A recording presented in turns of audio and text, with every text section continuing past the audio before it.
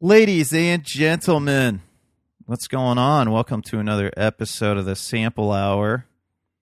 I feel like I need to say something.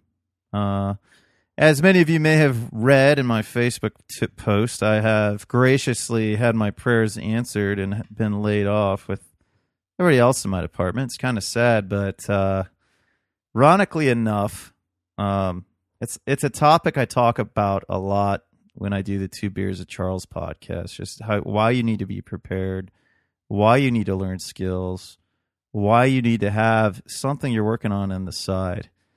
And I'm going to speak more on this once once I get paid. So I did get a pretty generous severance package, but it's not all finalized yet, so I can't talk about everything. I promise I'll do a podcast soon talking about why I was laid off, because it's actually pretty interesting. For anyone that didn't know, I've been working in telecommunications for like the past 10 years. As many of you know, I worked for Verizon Wireless, and I was working at another cable company that, or another telecommunications company that happened to be a cable company. And basically, my company was purchased by a much smaller company for a lump sum that it was pretty obvious when it was purchased that they couldn't afford. So I guess what I really want to say is thank you to everybody that wrote something kind, that listens. Just kind words, just words of encouragement. I'm figuring out what my best strategy is going to be. I have a pretty good idea, and it's still not, in rock solid. There's a lot of work I need to do on my end, just on a personal level and I guess psychological level, just so I am 100% ready to, just that, not that I'm not ready, but just so that I know that I am going to be, 100% focused in what I need to do. So I want to shout out, Greg Burns and Javin Bernakovich and who else did I talk to? Luke Callahan. So I had some good conversations with those guys. Of course, Scott and anybody else that I talked to. I'm really blown away. So when I first started this podcast, I was in a similar situation, except that time I wasn't really prepared. And because of that, I decided to start a podcast and do some other stuff. But, guys, this time around, it's a lot different. I've been doing farming now for the past year. I've been looking into other business ventures too. But whatever it is I'm going to do well at it. So I'm pretty committed at it. So I got some options, and I'm like I said, I've been talking to Javin. I've been taking Javin's All Points Life Design course, which if you guys haven't listened to the episode I did with Javin, definitely listen to it, man. It was good, and I'm going to do some more episodes with him in the future, but anyways, guys, I appreciate everything and all the kind words. I'm really blown away, and I can't say I can't say enough good things about how blown away I am, just from support and just kind words and everything else like that. It's rewarding to know that you try to live your life in a certain way, and when you're rewarded for the way you're living your life. So thank you guys again. Ray Tyler, I had a great time talking to him. And after talking to him, after we got done recording, I decided that I'm going to be taking the podcast in a certain direction. So there's going to be a lot of cool episodes coming out, just with me and Scott and some other farmers. And I'm going to do some other stuff too. But anyways, guys, enjoy this episode and continue to rock out, man. Continue to reach out to me if you listen. If you're in Columbus, Ohio, hit me up on Facebook. I'd love to meet you. But anyways, guys, enjoy this show, and just thank you again for being great listeners and just for saying kind things to me. This podcast has always been something special to me, but it's good to see that it's becoming special for other people as well. So thank you guys so much, and enjoy the show. Listen to the hammer ring. Can you hear it ring? Keeping time just as steady as a clock. Can you hear the sound of the hammer swinging down. Bill Henry's a-busting up that wall. I was 25, just barely in my prime, convicted of a crime I hadn't done, and sentenced for life. I had to do my time on a prison camp beneath the Georgia sun. Well, the first thing that you learn, Bill Henry's the one that you better stay out of his way. The meanest man around, he'll put you in the ground. Any men he sent unto their grave. Listen to the hammering, can you hear it ring? Keeping time just as steady as a clock. Can you hear the sound? Ladies and gentlemen, welcome to another episode of the Sample Hour. So thankfully, I had this super cool guest hit me up, and I was like, fuck yeah, dude, let's do this. So you may know him. He's the owner and operator of Rose Creek Farms. He's been mentioned quite a few times on the Urban Farmer Season 2 podcast with Curtis Stone and Diego Footer. Mr. Ray Tyler, how you doing today, sir? Man, we're doing great. Doing great. How about yourself? Man, I'm doing well, man. Just kind of enjoying the fall here, even though I did try to plant some crops without any road tunnels or anything. I'm just like, yeah, let's see what fucking happens. So yeah, man. Yeah, that's what it's all about. Yeah, man. It's the experimental year, man. It's like the first year. Learn your climate, Exactly. right? And Yep. but Yep. You're a similar farmer to me, a little bit more advanced. You guys pretty much just do similar to what like Curtis Stone does, correct? With the Yep. with the greens and everything. Yep. It's kind of a mix between JM Jay and Curtis. and Curtis. Yeah. I think we're everybody using kind the of whole. is, right? Nowadays. Yeah, I mean, there's kind of like I kind of take the approach like there's not one way to do this farm thing, so it's kind of adapting all these things that make sense to your style and your clients and your climate and all that stuff, and just always experimenting and seeing what works. So that's kind of what we've done. That's awesome, man. I Yep. know that I think it was you that started the new way to do your templates for making holes. Or were you the one that told Curtis this is actually how I make holes in my landscape fabric? Yeah. Yeah. So we had it's crazy like here in Tennessee, and man, our weeds down here are just. Same here. It seemed like the weeds like never die, the bugs never die. So our weed population is just out of control. Yeah.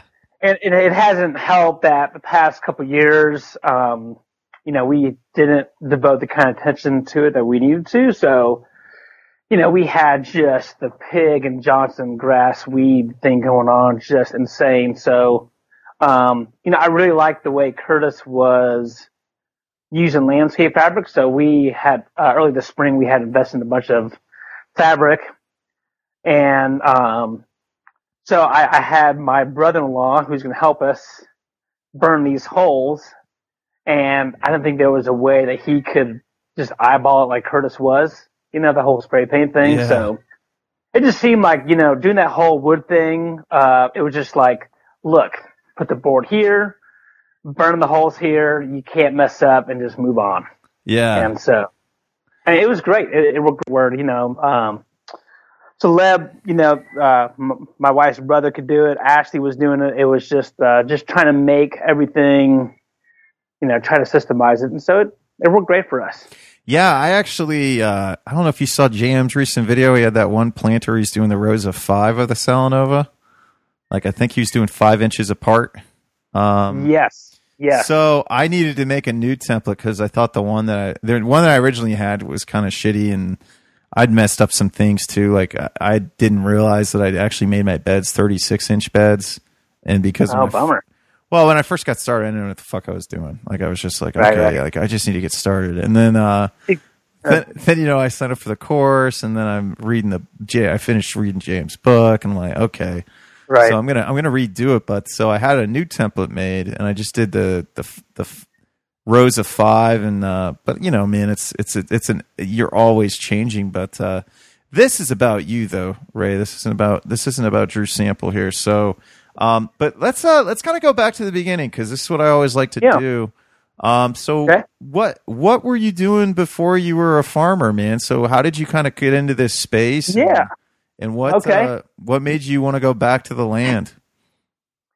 So interesting story. So I was basically a high-end kind of carpenter for the Memphis area, and we were driving. I was driving 2 hours one way just to go to work, and I was kind of getting tired of that drive. And we were in the high-end trim market in Memphis, so we were doing these just insane, billionaire houses and bathhouses, and so I was just kind of getting tired of that. And my wife and I had our first daughter, and she was 6 months old, and so we just knew that we just kind of felt like we didn't want to keep doing this forever, Yeah. So I was raised up in kind of a broken home, and I knew that in order for me to succeed in any sort of measure, I was going to have to be around a little bit more. So around that time frame, and we were actually in debt quite a bit. So around that time frame is when that 2008 recession hit. Yeah. We were booked for like 2 weeks, 2 years ahead in this high-end trim. And just when the market blew out, everyone knows that the whole housing market just went to pot. And so along with all these jobs with it too. So after that, I had, when I was 18, I went to Bowtech School for Welding. So I went back and got my AWS certification. And I was able to find a job welding during that recession. What kind of welding which lasted were you doing? About 3 months. So I was doing these like huge, it was actually for, I guess, these big, huge like filters for these huge coal plants. These things were like, they were so big that the only way you can move them was by train and barge. Like they were just mad. Like you could drive a semi through them. So I was welding those, and I loved it, but I quickly was like, I just don't know if I want to keep doing this. And around that time, my wife and I just felt like, we don't think we want to keep doing this either. But whatever we do end up doing, we feel like we need to be at least debt free so we could kind of explore some different things. Yeah. So we just started trimming down our life. My wife is pretty amazing. So, she was, we did cloth diapers. We were rewashing Ziploc bags. We were living, just you're frugally. frugal. Yeah, and thrifty. We were frugally. So this welding company that I was at, they kind of prided themselves, like they haven't done any layoffs in the last 20 years. And so like, you know what, this recession won't touch us.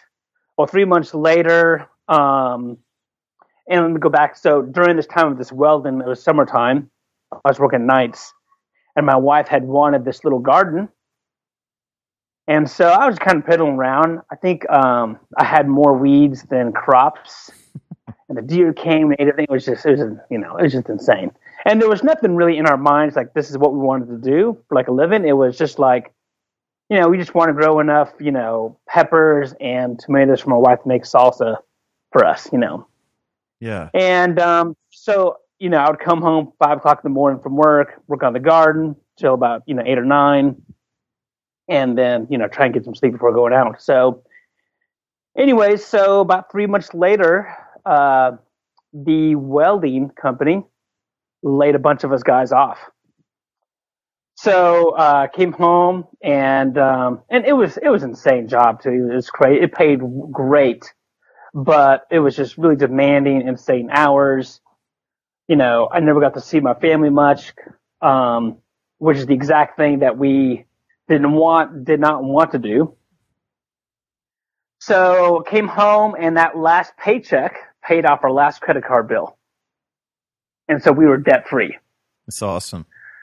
we were really excited. It was really an amazing feeling. So during that time, I was doing kind of this land things, and I was kind of, I kind of live in this community out here in Tennessee, and I was kind of working with some of the youth, and the community kind of approached me and went, hey, if you can, garden this land in a way that's responsible and actually make it, build up the soil and maintain it well, you can just have at it, basically.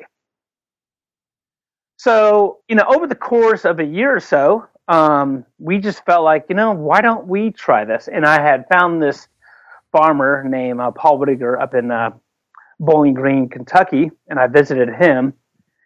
And it was around November, and he had these high tunnels up, and I visited there, and I saw these lettuces in this tunnel like I've never seen lettuce look so good.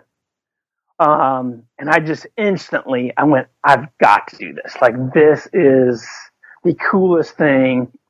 And so we hired him to come down to our place to kind of, he spent 2 days down here and kind of like gave us his whole planting plan, for the early winter, springtime. So, but he basically kind of gave us this map. Hey, if you want to have lettuce and kale for, from March through May, this is exactly where do you put it, where you get the seed. It was an amazing gift. So, around that time, shortly after Paul came, our second daughter was born. And then that spring, we had got a loan from our kind of local grocery store to get this high tunnel. It was used for about $1,200. And we put it up and we planted it. And I think about 2 months later, we were bringing, we had lettuce ready to go. So one of the guys in my community goes like, oh, Ray, this is really nice. This lettuce looks good, but where are you going to sell it? I was like, well, I haven't thought about that,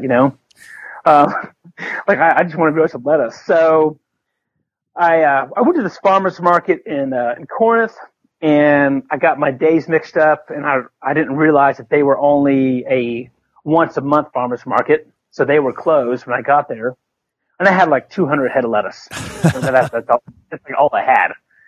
So then I heard that there was this farmer's market in Jackson, Tennessee. So I drove like an hour and a half north to this market.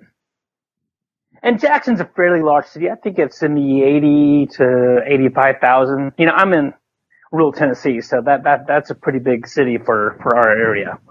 Yeah. And when I was pulling out the lettuce to put on the table, people were grabbing it as we were taking it out of the truck. That's awesome. They had said that they never had seen lettuce like that in like 30 years at that market. That's so awesome. it was pretty cool, except the fact that, once that crop of lettuce was harvested and done, I had not planned ahead to have, this whole concept of like, yeah, if you want lettuce each week, you got to plan each week. I'd never heard of JM or Curtis or any of that. And then I was working, basically part-time as a land maintenance shortly after this time. Cause I knew that this farm thing was going to take me a long time to kind of figure out. Yeah. So, that first season was really terrible. I mean, the spring was really encouraging, but then the summer, our summers and humidity down here are just brutal. It's probably just like down this here in Ohio. Yeah, it's like, like September, I think it was like 90 degrees, like almost every day till like the last week of September. Oh, it's not It's that just hot insane. here. But yeah, it gets warm, and then all of a sudden it's cold here. It's just like when you go outside, it's cold. No, it's a bummer. No, I had the same exact issues. My first, I was doing really well, dude, and I was like, man, I'm gonna catch Scott. Like, I was killing it at the farmers market, but I just burned out because I was spending, I was packaging microgreens, doing all this stuff. I didn't have a cooler built, and then I didn't have any lettuce to change. So then, month goes by, and then I have food again, and then I sell that, and then it was like then I had crops that went bad, and I just was kind of out for the count, and then until I just planted now. So, same thing, man. You always have to have something ready. So if a bed goes bad, and you need to crop it out, you have something else you can put there. And something you were saying about weeds for me too. Something I noticed, which was a strategy using the fabric that I couldn't. Weeds were so bad because I didn't know what I was doing. I was getting like free horse compost, so it was filled with purslane and all that stuff. Like, it's good to build up your soil, but it's really bad if you're trying to like grow food and sell it and not have weeds. Right. And it's terrible with weeds. Yeah, and so I just discovered it took me like till halfway through the season after flea beetles destroyed everything and slugs went through a bunch of radishes, and then but it took me a little bit to figure out that if, just like what you were saying with the fabric, like I can't direct seed twice because the weeds will take over. Right. So I have to. So you have to do fabric once and then direct seed, put the fabric somewhere else with lettuce, and then direct seed after you're done with it. So that was that was a strategy I learned. I don't know if it's probably it sounds like it's similar for you. Yeah, well, I think one thing we did this year I didn't believe it would work down here in the South. I thought I was just like, only those guys in Canada could do this thing, and that was, tarping. Yeah. And and I felt like, part of my thing this year was, I think if I could have been a little more patient and planned my beds a little bit better and let the tarp on for like 2 more weeks. Yeah.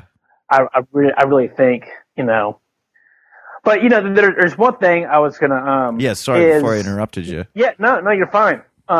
It's just I'm hoping I won't take too long telling the story. But after that first year, I'm just kind of piddling with this farm thing part time.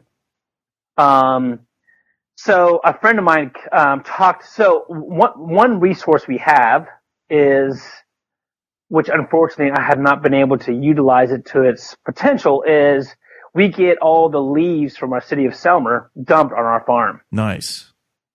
And it's, I think it ranges, it can be probably a good 100 dump truck loads a year. That's really good. There's like this huge pile. So, a friend and I had read Joel Salatin's You Can Farm, and which was completely life-changing book for us as far as the direction of our career.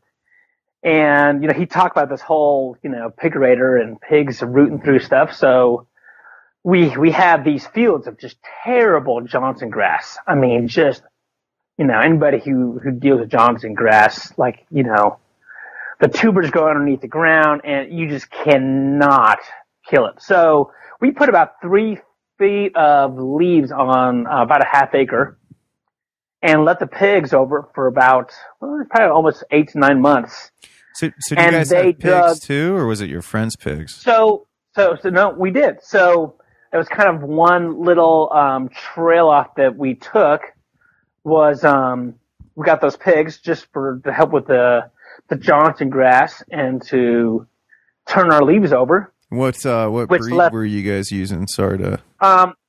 We first started off with just like mutts in our area, like whatever we could get, because we weren't thinking, oh yeah, we'll get these pigs and we'll eat them. We were just like, let's get some pigs to there's this job we need to have, and so it seemed like to us like the pigs could do a good job.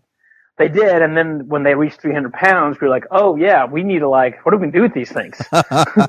So, the failure of proper planning and farming by the seat of our pants, which is the story of our life.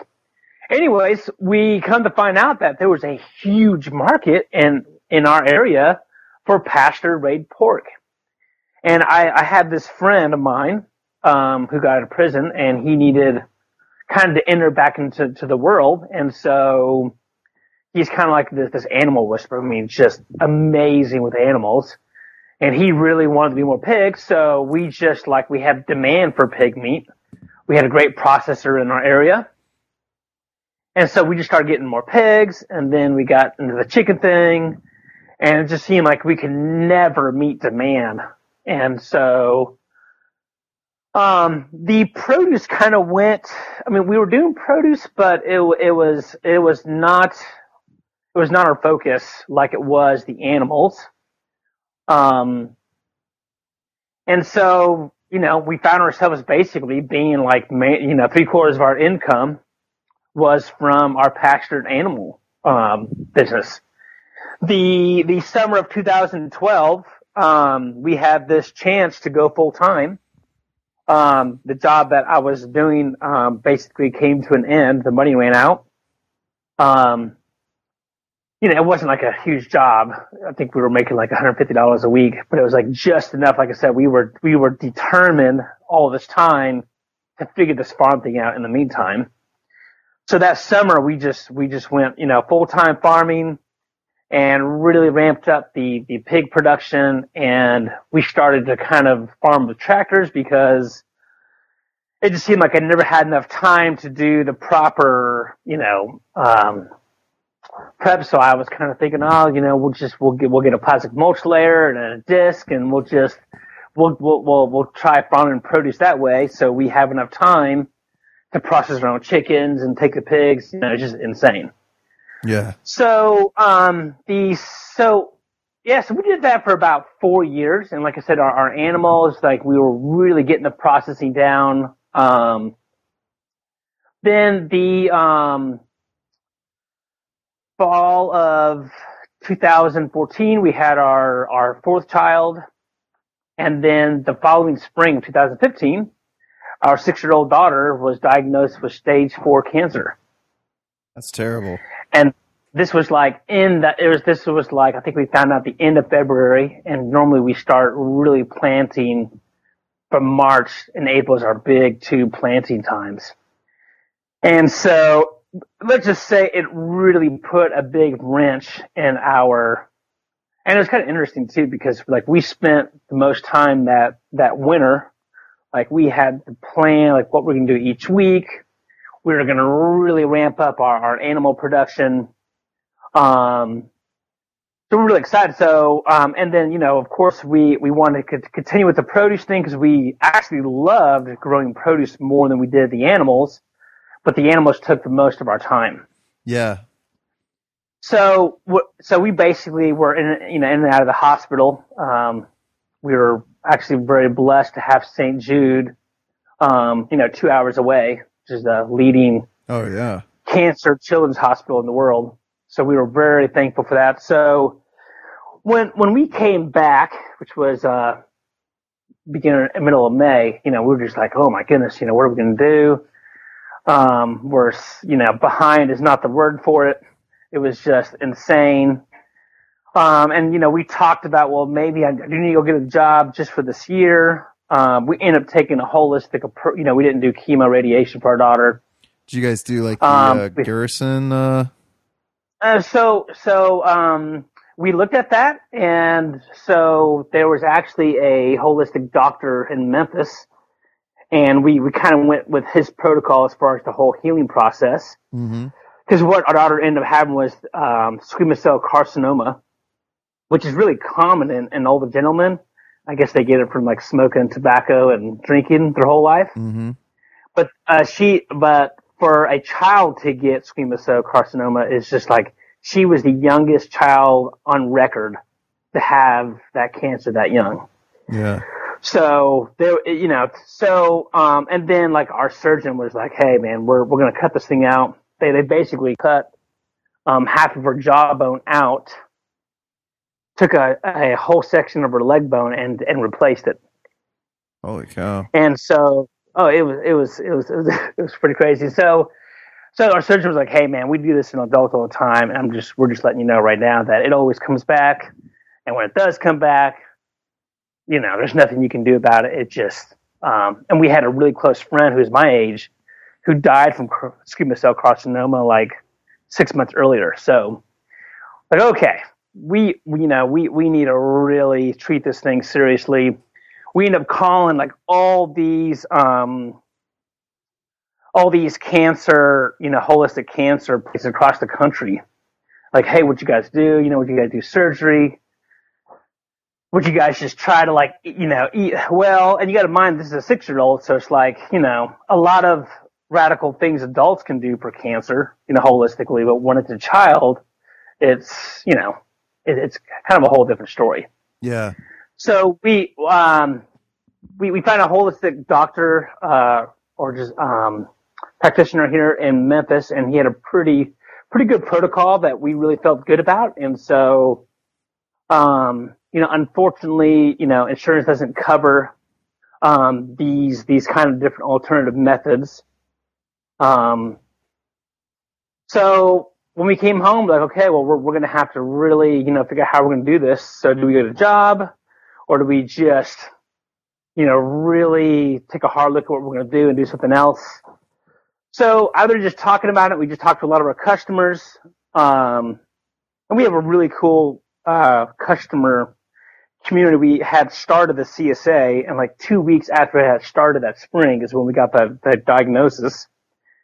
And so we basically had to like cancel the whole spring CSA. We offered most of them to, we'll give you guys, get a call for next year. And most of them were like, look, don't even worry about it. Just take care of your daughter and, just, you guys start up whenever you guys are ready. So it was, awesome, that was really cool. Yeah, that's awesome. We were able to do a fundraiser just to help with, not really the farm, but just a lot of, we got an infrared sauna, and we got this, some different, ozone generator and some different things that was pretty pricey. And it was just really incredible to see, even like farmers that we had, gained their friendship over the last couple of years just across the country that just really showed her support. So we're able to really take care of her. And then that summer, so one of the things that we were not, so we basically went on this kind of like raw vegan diet for 90 days. And then we cut a bunch of other stuff out of our diet. Yeah. And one of those things was pork. Huh. Cause see, pork, pigs do not sweat. Yeah. And so sweating, you're able to release a lot of toxins. Yeah. So since you don't sweat, obviously this is probably, you could probably debate on the scientific data on this, but the majority of, folks out there would agree that, pigs are probably not the most cleanest animals to eat if you're really trying to keep your body from having cancer again. Yeah. So that's some, I know. I was battling these pigs. They were like getting out, and I was just hating these suckers. Like, they're just like, I can't eat them, which is like, what's the point? Like, why grow food that your family can't eat? And so by the end of the season, and I was like doing this whole tractor thing, and it was just like, it rained every time, and I could never get in the fields. And man, by August, in September, I was not having any fun. It was just not enjoyable. Yeah. And my wife had bought me James' book that a couple months before. So I read that, and then I came across Permaculture Voices and Curtis Stone. And I just remember, man, I was out there with the tractor and just listened to this like different way to farm. And I remember thinking, man, this sounds a lot more fun than what I'm doing right now. This really sounds and great. This was this was 2015. This was 2015 is when I was going through this whole thing. Man. And, and I basically came to the point, we had now, 4 children. And of course, my wife was huge part of the farm. And now, for that summer of 2015, she was stay-at-home nurse for our daughter who was, recovering from this traumatic experience. And so, yeah, it was, basically we were not having fun. And so, you need to find a way to have fun again, right? Exactly. And so, I remember just like reading James' book, and, I'm not the smartest tool in the shed, as far as being able to like read a book and like, okay, I got this. I can, I felt like I needed someone to really come to my farm and be like, hey, your farm is a mess. it's the worst farm I've seen, and this is how you can fix it. Like, that's kind of like what I wanted. So it's like, you know what? What I need is I just need JM to come here because, I've got so many things in my head and just really just, consult with me for a day, basically. Yeah. So, I was telling a friend of mine, a former friend who farms in the Memphis area. I was like, dude, man, we we'll just, if you're okay with other people coming, we'll just sell tickets and, we'll just help pay for this thing. Cause, it wasn't like JM was going to come for free or anything. Yeah. Right. So, I was like, well, why don't we try that? And then through this whole time, there was 3, family farmers in an area that like went out of business. Right. Yeah. And so what I'm finding is like, this is a really hard area of the country to farm. It's hot. It's humid. We have a decent local food economy, but it's nothing like, up where you live or New York. I mean, all these, Yeah, for sure. Like Never Bottom Farms, like they're so far outside New York City, like 2 hours out, and they just put it on in somebody else's truck and they're making a killing. It's totally. Everyone's market's different, man. Everybody's market's different. Everybody's climate is different. That's why it's, there's not a cookie cutter way on how to do anything.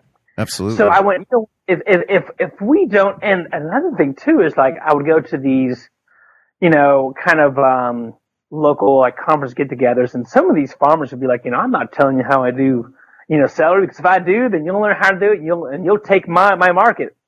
And, those kind of people were like out, like they were out of business like a year or two later. Scarcity mindset people. It's funny. Like, like that's the thing, man. Like when you listen to Curtis, he's like, man, I think in abundance. Like, I don't think. Absolutely. Yeah. There's enough for everybody. There's enough fish in the sea.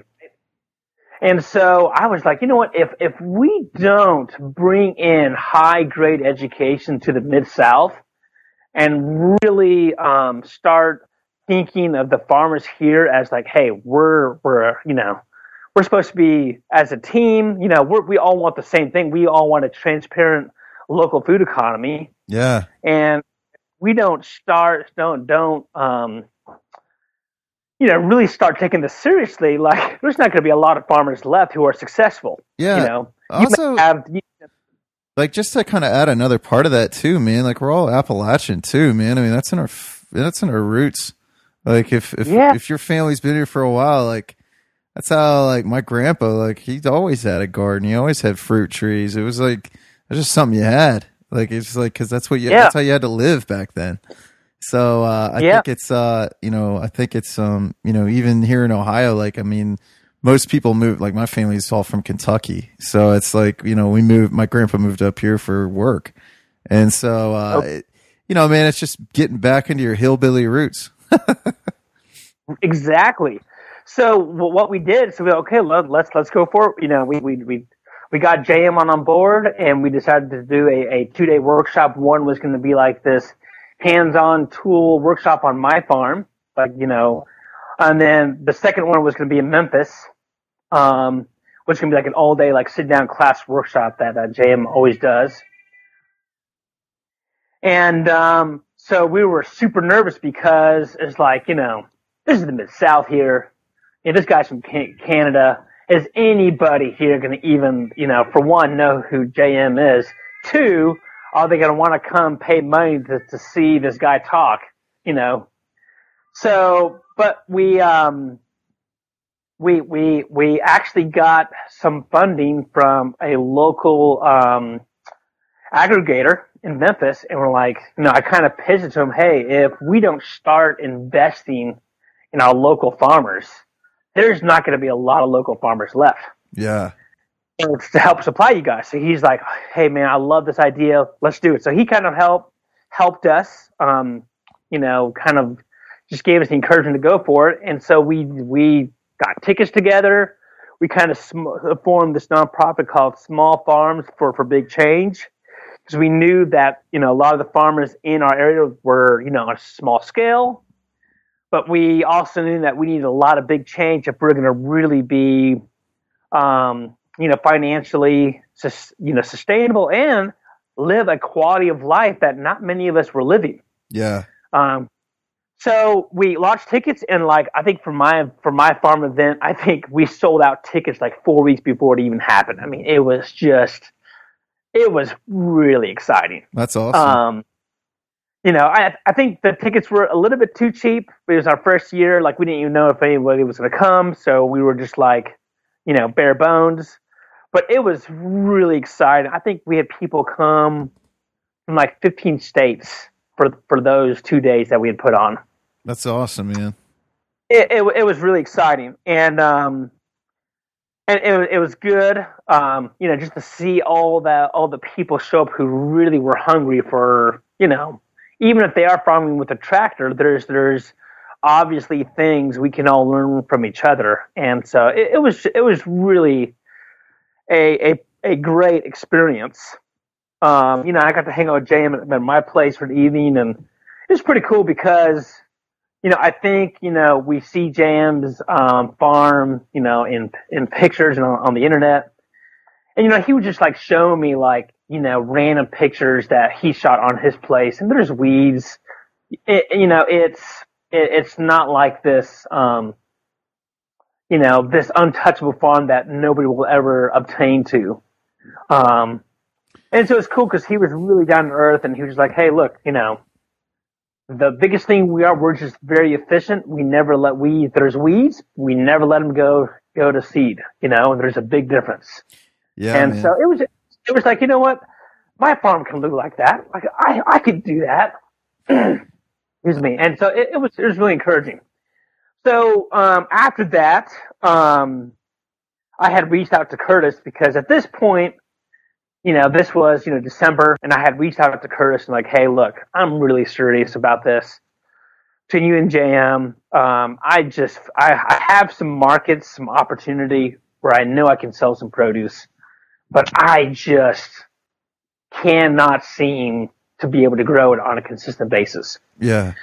So it was really great. And I think, me and my wife, we did Skype with him together. It was, over the course of a month and a half, I think we did about 10 hours.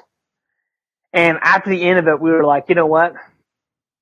We were just thinking about all the farmers that we knew of and so my wife had asked us good questions about it, and she just basically went, do you know of any farmers who are financially successful, have a good quality of life, who are doing both livestock and produce? Now that you mentioned, I don't know if I'm sure they're out there. I just have never heard of them or talked to them, The only one that I know of that ever did was Eric Schultz, and he scaled the fuck down because he was wearing himself out, man. That's what I'm saying. So back to the quality of life. Yeah, man. You can do, but if your quality of life is in the pits, why farm? Exactly. We want this because we want to have our hands in the dirt, we want to work hard, but we want to feel good at the end of the day and not be so tired and burn out that we're just toast, And for me, I have, our fifth child was born 2 weeks ago. So for us, family is a big deal to us. I want to have time. You guys are trying to catch up to the Burns family, man. They got 7, you got 5 now. Jeez, Ray.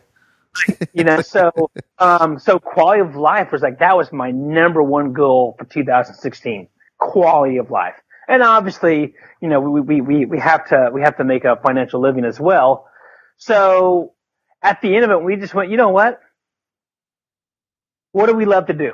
And we love raising produce. We're eating a bunch of it right now since we changed our diet. And we really are hating these pigs because they're just no longer fun. And so we said, you know what? Let's just get rid of the animals altogether and let's just focus on one thing. And one of Joel Salatin's managers up there for 2 years, Caleb Curlin, his father was one of our CSA members, and so he kind of got us hooked up. And come to find out that Caleb was wanting to move back to our area to start this meat business. I was like, hey, look, Caleb, instead of you coming here and trying to compete with me, why don't I just hand this thing over to you? You do the meat thing, I'll do the produce thing, and we'll just really focus on our own craft. That's awesome. And I'm telling you, so this year it was a risk because the majority of our income was from the meat. Yeah. And so usually like each winter we would have freezers packed to the gills, and that's how we made our living over the winter. So this will be our first winter without, that. But I've got to say, Drew, I mean, we had a little hiccup this past spring. We geared up for a client, and management had changed. It was a wholesale account. And so basically, up to the last week, that whole thing changed, and it was not what we thought it was going to be. And so, we just started hustling the grocery stores. We got, packaged clamshells and labeling. We were just hitting up restaurants that we knew who may have been interested in this. We tried Salanova, and we just got out there and just beat the bushes, because we were just like so determined to make this work, Yeah. And it has been the most funnest year we have ever had farming. We've had such a good time. For the most part, I've been able to, be home for dinner and stay home. Don't have to go back out and do chores or, Putting weed. animals away at the end of the night. Oh man, I'm just telling you. And just to focus on one thing is just been so good. I just feel like I think you can do both, but to do it excellent with just precision and really come to this level of like hope that you can actually, we'll never master the craft, but you can at least get a handle on the situation. Yeah. Instead of being a master, you'll just be a jack of all trades.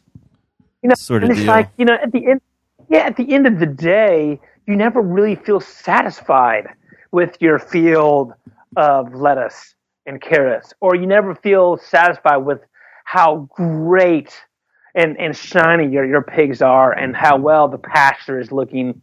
There's just, you don't have time. It's just insane, at least for us. Now, mind you, I'm sure there's someone out there who is who's able to really crush it for both. Here's the thing though, man. I think it's like if you have a family that does operations, kind of like Joel Salatin does, right? Like they have different fiefdoms and different people. But I mean, it's kind of like, Paul Wheaton doing his ant village, right? Because his whole idea is if I had 100 farmers farming 1 acre, it's going to be way better than one farmer farming 100 acres. And that's the whole thing, man. Like exactly. Yeah. Exactly. And then more people get a piece of the pie. Instead of one guy having the monopoly, there's a chance now for a lot of small farming families to really, have some action in it. Absolutely. Absolutely. And this year we were just, able to really control the weeds. We've almost tripled our net income for ourselves personally. That's amazing. And I think obviously there was a lot of things, mistakes and failures we made. There's a list of them that we hoped to not repeat next year. But the fact that there's hope that we can actually address those problems is just, we're super excited about it. That's really awesome, man. It's one thing to have a really, you're producing product. It's another thing to actually bring home a weekly paycheck for your family. That's a livable wage. That's not, well, are we going to be able to afford a bag of beans this week, guys? No, we actually eat very well. We had enough money to go on a week-long vacation in August to Minnesota, which is like unheard of. And I think a lot of that just had to do with really, instead of trying to reinvent the wheel, really get, there's a lot of good farmers out there who are really doing well. They have a quality of life. And I think if some of us farmers who are struggling could realize that, and kind of like what, we had to swallow our pride and admit that we were terrible farmers.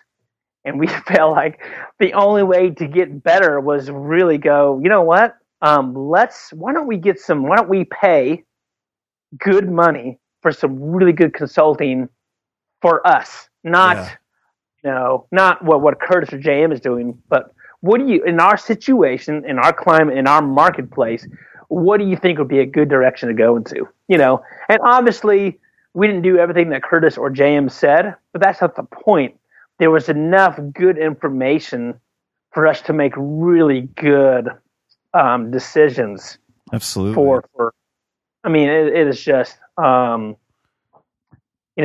would like to see more beginning farmers really make that plunge before they even invest a lot of time or money in their operation. I think it's just one of the best tools that you could ever have. Yeah, man. I think that's an excellent point. So now for farm wise, how big is it? How much land are you guys growing vegetables on? Is it just an acre, or is it below an acre? Yeah. It's under an acre. I would say this past spring we were harvesting off about a quarter of an acre. I think we did like 35 or 40 grand in like 8 weeks. That's great. Yeah, it was really good season. We got some really nice wholesale grocery store restaurant accounts that really helped move. I think we'll be, and obviously, some of those plots, like I think, back to some mistakes, it's like sometimes you, with not having a CSA, which we've done before, but we felt like, what it felt like this year is that we were like starting this brand new farm. Yeah. Like we got rid of the tractor. We got, we invested in all the BCS implements, a ton of money in landscape fabric, and just all the stuff to really, really good seeders, really good tools, because we felt like we could sell it if we could just produce it. Yeah. So, but with that model, there's things that we grew that we should have never grown, like a lot of, because we were like kind of guessing and hoping, if we grow this much kohlrabi, maybe we'll sell it. And then, and never sell, and the bugs would get to it. And we normally could sell a lot of celery. But our market had changed this year. And so it just, there's a lot of things that we're not going to grow again. For one, we don't enjoy growing it. And two, it just doesn't sell in our area. So, but I think the salad mix really hit it because we were able to have salad like every week of the spring, summer, and fall, and even now. Yeah. And so what was great about it is that everybody has lettuce in the fall. And so we were able to keep some of these bigger accounts going with lettuce, even though I don't think we made any profit on it. But now we're really producing the salad mix, So you said you started with Salanova. Did you go away from Salanova? No, we're still using it. We did it every week. I will have to say that I was not happy with the red Salanova at all. Which one? The red sweet crisp or the red butter? Or the red butter and the red sweet crisp. It would be like, you might get 20 leaves off of it, but yeah, they don't grow, they don't regenerate as fast, and they seem to go bad faster. They bolt just way before. So I think that's another one thing that we didn't do well. Our mix was, it seemed like it was like 90% green. Yeah. Which we did get a little backlash from our chefs, but it was kind of like, you guys have lettuce, so what else are we going to do, I think, go ahead. Oh, I was going to say, are there any other types of lettuce that you're growing with the Salanova, or is it just Salanova now? It's just Salanova, but however, we are going to try some Lolo Rosa, and we're going to direct seed that, and then we'll just get the greens harvester, and just add that. That's what we're going to try, because I feel like and then in our summers, the red was always the first to fry. Like they just, Yeah. green would survive, but the red it'd just be toast. Yeah, man. So It's I had to water mine a shit ton just because our summers probably don't get as hot as they do in Memphis area, but it's just yeah, like you just have to keep watering it, otherwise it goes bad. Like it's so yeah, so that there's one thing I actually found, which I think. So for us, like if we transplanted, and mind you, it'd be in the upper 90s, humidity 85%, and just bake in the earth. So what we found is if we did overhead at about 45 minutes per cycle, and like every 6 hours, yeah. So 24-hour period, that really helped a lot. That's what I did. I just guessed too. I did it. I think I did it like 30. I do it like first thing in the morning, and then I do it like 11, and then I did it again at 6 p.m. And it was so it wasn't like too hot, and then right when it was cooling off, it was getting water, and my water bill was expensive, but it was right. But man, it kept my crops. I made that money. Yep. You know what I mean? So, and I could have. There's probably some ways that I could make it more efficient next year. But I found that too. Something that somebody in the course does is they took shade fabric and they put it on low tunnels. And it was a guy I think the guy, he's in Buffalo. I'll shout him out, but that's what he was doing. So I think that's another strategy too. And so now you were doing celery. So what are you going to change next year based on how many crops did you start with this year, and how many are you going to cut out? Okay, so I think I'm going to say we normally do like 50 to 60. But I think we trimmed it down to like 20 this year. Yeah. And I think we're going to as far as vegetables, we'll probably be like in the 12 range. Yeah. There's like, I think the two that come to mind that I'm definitely not doing again. And that's celery and kohlrabi. We can grow it great. There's just not the market yet. What is kohlrabi? Is that a green or no? So kohlrabi is it's like this alien-looking bulb fruit that grows above, and it's got all these kind of stalks that grow from this bulb. Yeah, and it's a delicious vegetable, but people in the South just don't know how to cook it yet. They'll figure it out in about 15 years. So are you gonna keep a personal garden as well? Oh yeah, totally. Because our kids will eat kohlrabi all day long. Yeah, man, and that's a good. You don't necessarily want them out on the farm yet, but it'd be good for them to get their hands dirty in the garden. Oh well, yeah. So that's the thing we do with our kids is that we have this policy where like there's nothing that's off limits for them. Oh, that's great. So we just make sure that we grow enough. Like if they want to go in and start, chounding on the carrots or like Hawkeye turnips, our kids will just devour a 25-foot bed in 2 weeks. Just go out there and just tear it up. That's great. So, it's kind of one of these, and we've always done that. And so our kids eat a lot of the vegetables because they were raised when they could start walking and grabbing, lettuce and chomping on it. This is just what we do. That's great, man. So back to your kids. So your kids now, so whatever they can reach, do they come out and help too with the farm? Do you have employees? Yeah. So yes. Yeah. So essentially the way we have it is, like on our big harvest days, they're all out there, they may not be helping the harvest, unless they want to. We're kind of approaching, this whole, entering them. We don't want them to be like burnout farming before they're 10, Yeah. But basically, if they want to and they ask for a job, because we have part timers who show up for our harvesting packaging days, then they love to help. And then if they go, hey, like our two oldest daughters, they're getting older and there's things that they want, and we we definitely, buy our children things, but we don't buy them anything that they just want.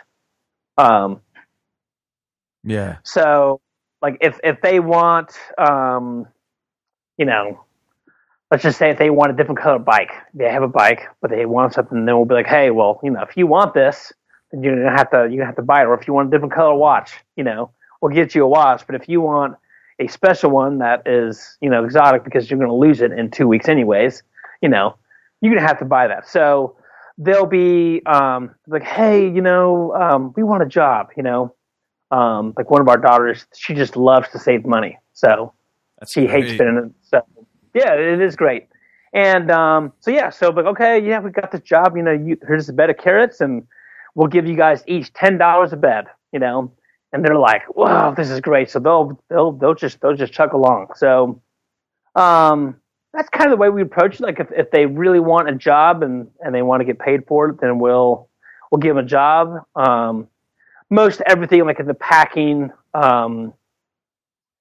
we are starting to use them more for, because we have a 2-year-old and a 2-week-old, and they really would like to help with them, and that works for us too. So by them kind of helping with the younger kids, it's helping Ashley and I to get in there and just, because, the harvesting and packaging, especially when you get the whole clamshell business, it can be pretty time consuming. Yeah, no. So are you guys selling to grocery stores then? Is that what you're using the clamshells for? Mm-hmm. Yep. There's 3 grocery stores, and I got to tell you, man, that has been, I think a couple years ago we swore like we would never ever enter that world, but there's some produce managers who want local, but the problem is that they got these farmers who come in with a big bag of lettuce, and they expect the grocery stores to do the self-serve thing. And, I'm sure there's places in New York City that's super hip, but man, we're in the South, okay? Like if it's not in the clamshell, washed with a barcode, ready to eat, they're just not going to buy it. Midwest is the same way. Midwest is the exact same way. Columbus, like if I'm going to do any of that, I'm going to have to do clamshells. And quite honestly, man, so, I would rather not have my product just be out in the open like that, because it's like, bingo. Yeah, that's the whole thing, man. Like that takes away my quality control, and that's bullshit. Especially if they're putting your name on it, and you go to the next week and tell Will, it makes you look terrible, Yeah, especially if I took the time to clean it, cool it, everything like that. Exactly. So we went the whole way. We got barcodes for each product, each different size, and man, we cranked it out this summer. It was really. It was really a great thing. And it's all salad mix that you're selling in the grocery stores, right? I mean, and we have like what we call Fall Fest, which is basically mixed mustard greens, the scarlet frills and ruby streaks and green Philly mustard, arugula. Then we have the arugula pack. Now we have spinach, and we have the straight salad mix. I kind of like Curtis's whole, leaves and shoots. I think that's a really cool idea, as well. So that thing's really cool. Are you doing microgreens as well? So we just started, and we're still figuring that whole thing out. We had really bad problem with like damping off and mold, and when I first started, man, I thought I was some fucking master genius, and then, man, recently it's just been bad. The only ones that I can get to grow are the sunflower. Everything else gets mold.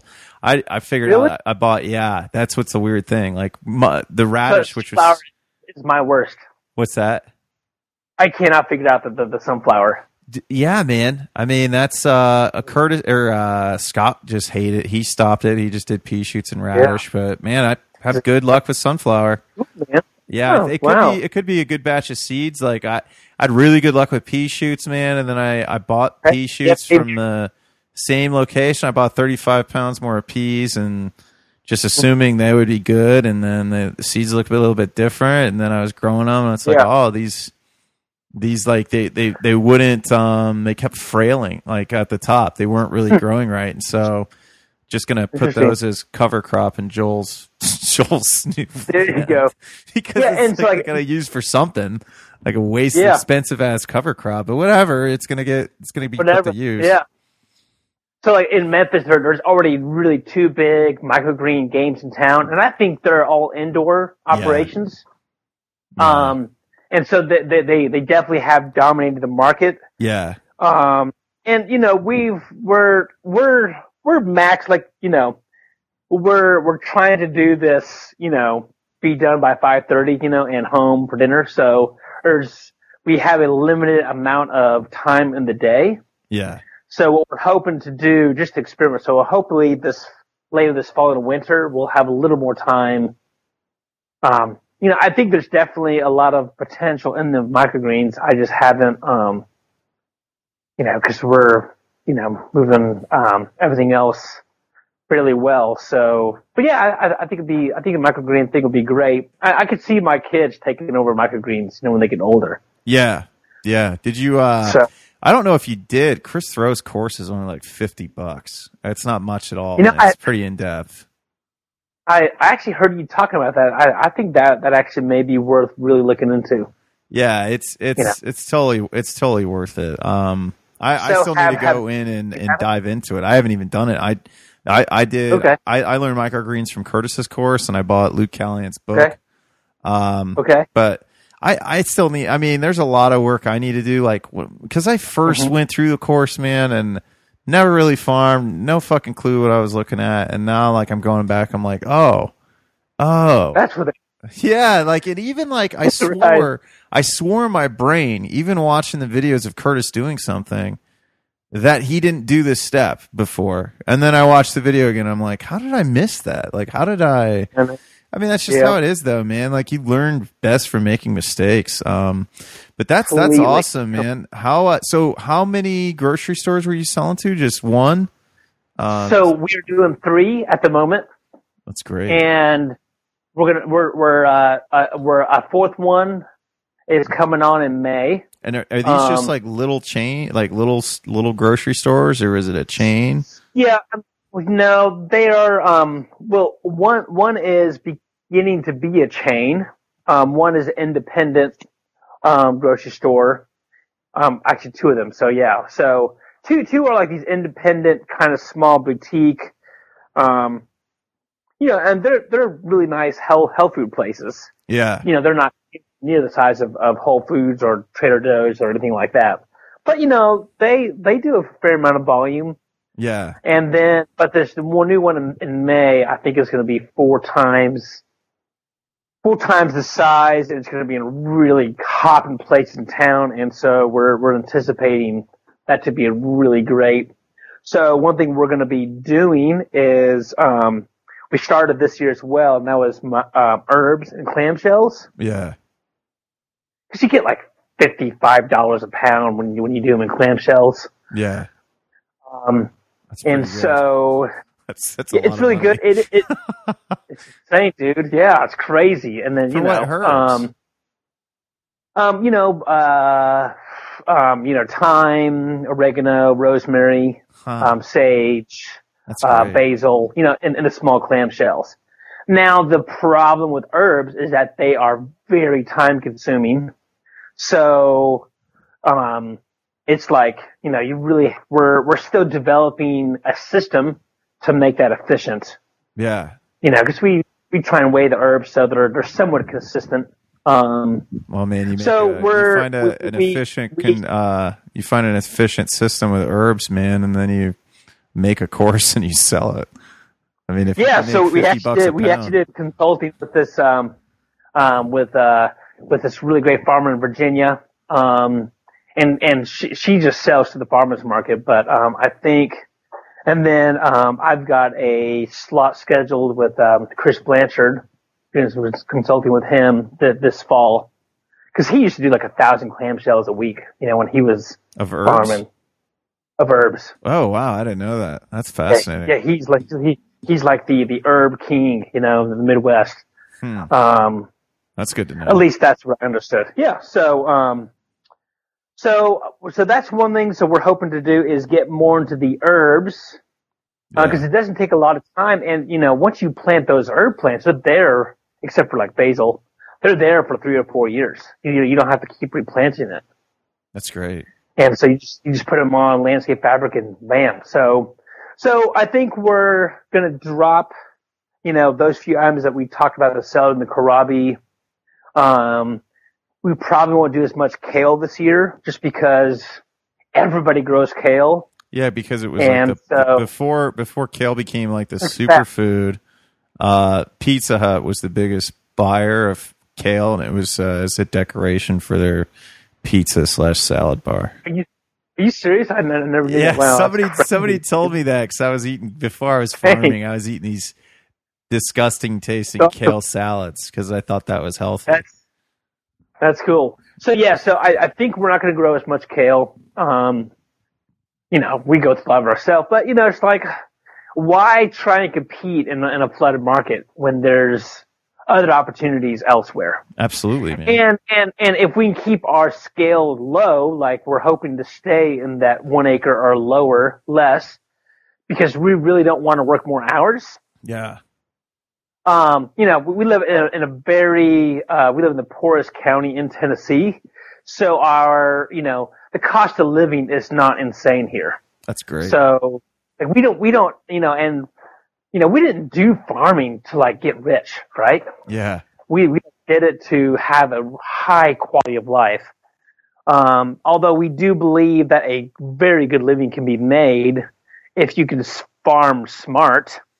But like that's, obviously it's a goal of ours, but our number one goal is like, we want to have time to live, right? Absolutely.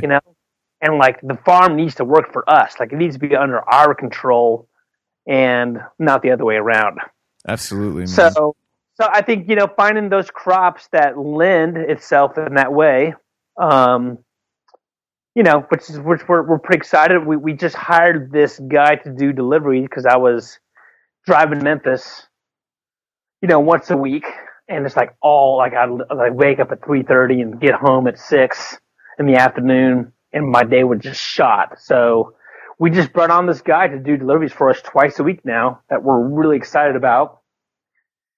And, that's great. So like I said, that's one step closer to the, being home more. And yeah. I mean, if you got 5 kids, you don't want to be away. No, man. I mean, I want to be home. Yeah. That's why you're farming. That's why I'm farming, not to like be on the road. Well, that's awesome. I'm super dude. excited about it. Yeah, dude, that's awesome. So, and actually another reason why you contacted me was you have another event coming up, right? We do. Yep. Mm-hmm. We do. So like, so I was talking with JM, this past summer, and we decided to name this event that we're doing the, Market Gardeners Tool Summit. And, he was pretty excited about it. I think there's going to be hopefully, there'll be some more interaction with him in the future. He's got a lot of stuff going on right now. But so this year, of course, Curtis has just been a huge part of our success of this year. And we just felt like,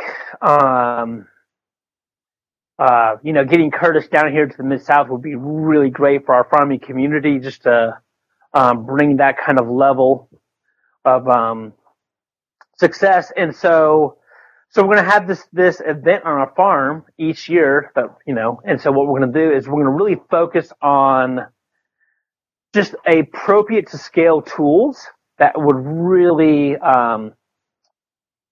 help the small scale farmer. So, we have Curtis coming. We have Adam Lemieux of Johnny Seeds. That's great. Which I'm super excited about. I'm not sure how many people know, but, Adam was really influential of taking a lot of Elliot Coleman's ideas and actually, getting manufacturers to make those tools. And then, Johnny's was the platform that made all these tools available to all these small farmers across the country. And I think now we're like shipping across, into other countries and stuff. Yeah, and there's other companies that are doing it too. Like Johnny's was sold out of my Jang So I found another place, and I think I got my Jang for like $20 or $30 less, and it was out of some place in Pennsylvania. So I mean, they were the first to do it, but they created a market for people, for other companies to pop up. Yes, and Adam is really progressive as far as he's really he's always looking for new tools, and there's tools that he knows of that's not even online yet. So I think, and he just developed this new high tunnel that Johnny's going to start carrying next year. So he's going to come, and we're going to be talking about. He's going to be talking about basically all these different tools as well. And I think he's going to be like showing like people how to like bend their own hoops. That's great. For like a little demonstration. And then Jonathan Dysinger, he's the inventor of the greens harvester. Oh, that's so awesome. he'll be coming here as well. He's got the greens harvester, and he's got some new tools that he's working on as well. That's really exciting. So I think having like these three minds, which we're hoping, we can get them to agree to, keep coming back. And the way I kind of look at it is, it's this time, it's the end of the year, and it's like, everybody who's in this so-called tribe, right? Like we're all in the small scale space, and we're trying to do a lot of production on a small amount of land without tractors, some with tractors, some even both. But we're looking for new tools to really help our farms be a lot more efficient. And, I think we're gonna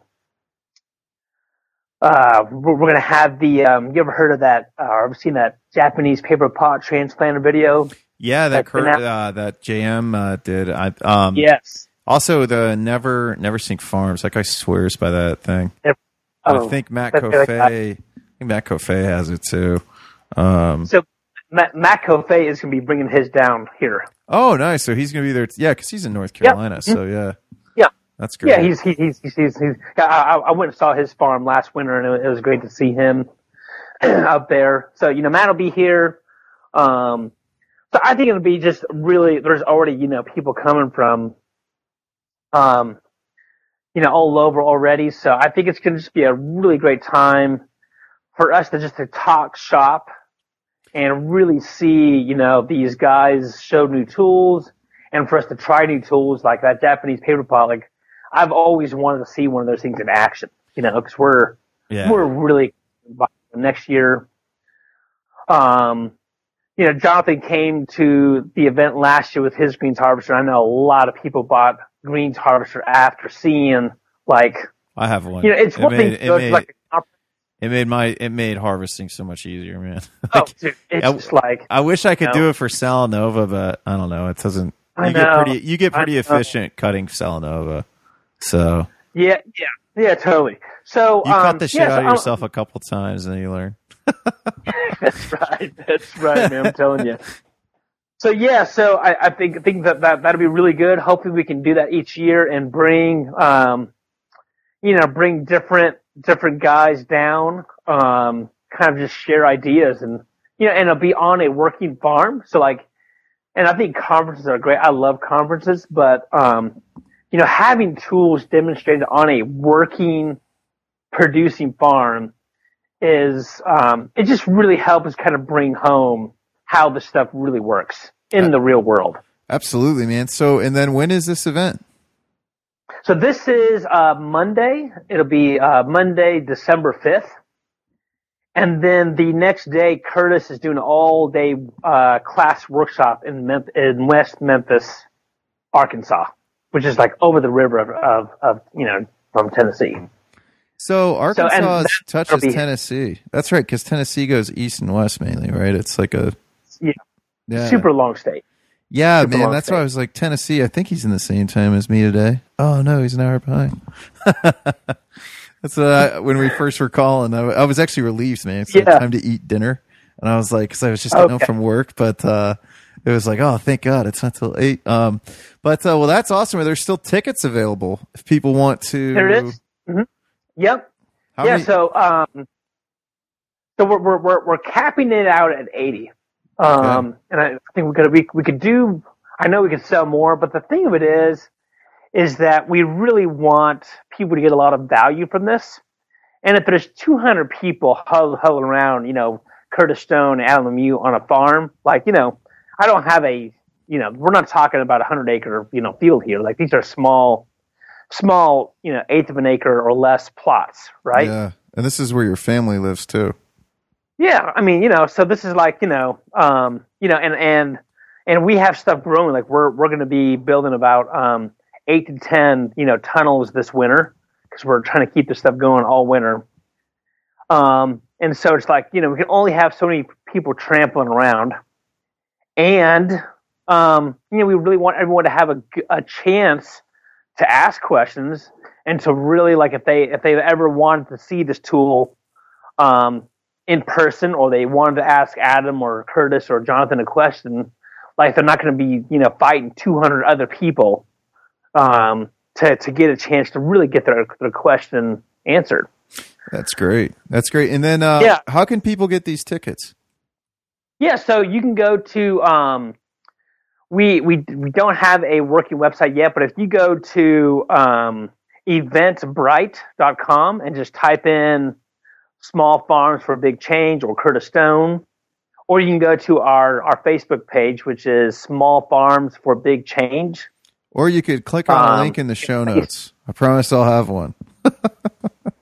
That would be even better to do that. And then there's there's tickets for Monday, which is the Tool Summit, and then there's tickets for Tuesday, which is the all day Curtis Stone workshop that he'll be teaching. And if you buy both days, I think you save like $50 or something like that. And actually maybe even 75, I can't remember. But folks can really save a lot of money if they do the 2-day package. That's great, man. Yeah, if I had vacation time, I'd definitely be there. Yeah, cool. Yeah, and it's on a Monday, so a lot of farmers are doing the markets on the weekends. Yeah. And on December, so it's typically a slower time of the year for them. And another reason why we like the December is because normally, the month of December, a lot of farmers are planning their next year. So, when they come to this event in early December, they're able to, really get some ideas and takeaways that could possibly affect their planning for the following seasons. I think it's really a great time. Absolutely, and just the whole network, meeting other farmers who are doing what you're doing. Like I said, we're all kind of learning this craft together, and just getting all those minds together. It's a really cool and great experience, and we're really super excited about it. Yeah, that was something great that Luke Callahan said is, when you go to things like that, it's not necessarily the speaker. You're not necessarily going to learn the most from the speaker that's at the front of the room. You're probably going to learn the most from the relationships you form with the other people that are in there to see that same speaker. Totally. Yes. 100%. Yep. Right on. Yeah. So I think it's going to be a really good time. So we're looking forward to it. And if, anybody has any questions, they can find me on our Facebook page. I've got a personal one and one for Rose Tree Farms, or our website, contact information there. You could even leave my contact in the show notes. I'd be happy to email, or if someone wants to call me and to find out more details.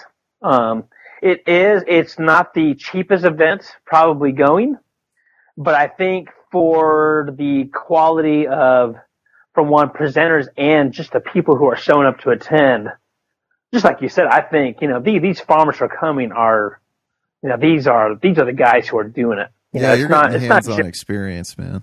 Oh yeah. And a lot of farmers who are going to be there are making it happen too. So I think there's just a lot of, sometimes it can just be that one idea that a fellow farmer gives you that could just, it could make you $2,000 the next season, Absolutely. Just all about education and expanding expanding our knowledge on how to perfect our craft.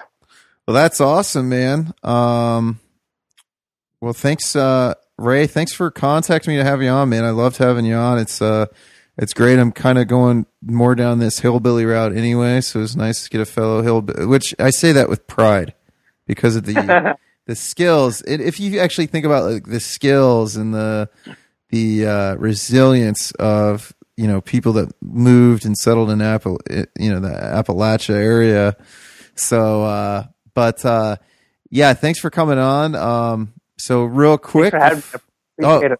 What's that? I said, no, thanks for having me on. It's been a great time. Oh yeah, dude, I've had a blast. I was like, yeah, we can talk for an hour. We're going in like an hour and 20 minutes. So, I know. yeah. So yeah, guys, so normal sponsors. So go to, if you guys are into, I mean, there's nothing.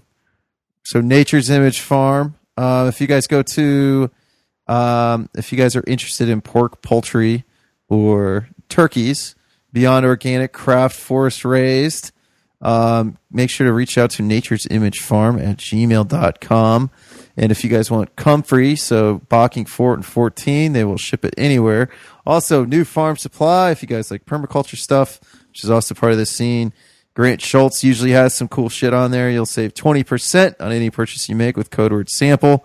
And finally, just what we were talking about, small scale farming. If you guys want to join and take Curtis Stone's course, you actually save $100 if you click on the first picture in the show notes, and the second one's just the payment plan. So that is it, everybody. Thanks again for tuning in. And Ray, thanks again for being an awesome guest. Good evening, man. Winging down, Bill Henry's a busting up that bar.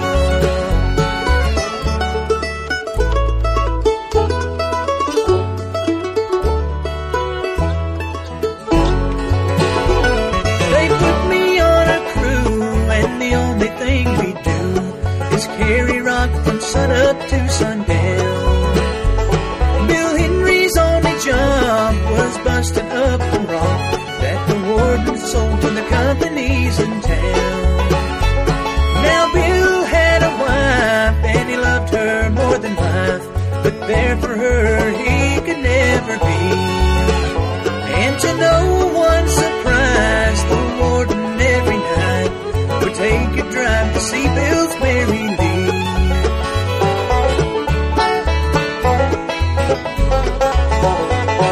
I cannot tell you how or when Bill found out, but he knew about the warden and Mary Lee.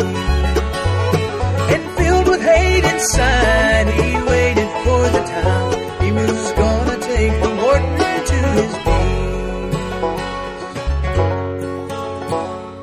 The day came around as the warden made his rounds. It was in June of 1943.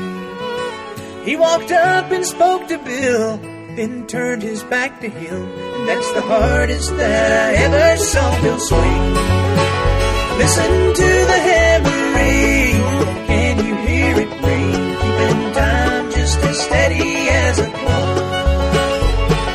Can you hear the sound of the hammer swinging down? Bill Henry's a busting up that rock. Listen to the hammer ring, can you hear it ring? Keeping time just as steady as a clock. Can you hear the sound of the hammer swinging down? Bill Henry's a busting up that rock. Bill Henry's a busting up that rock.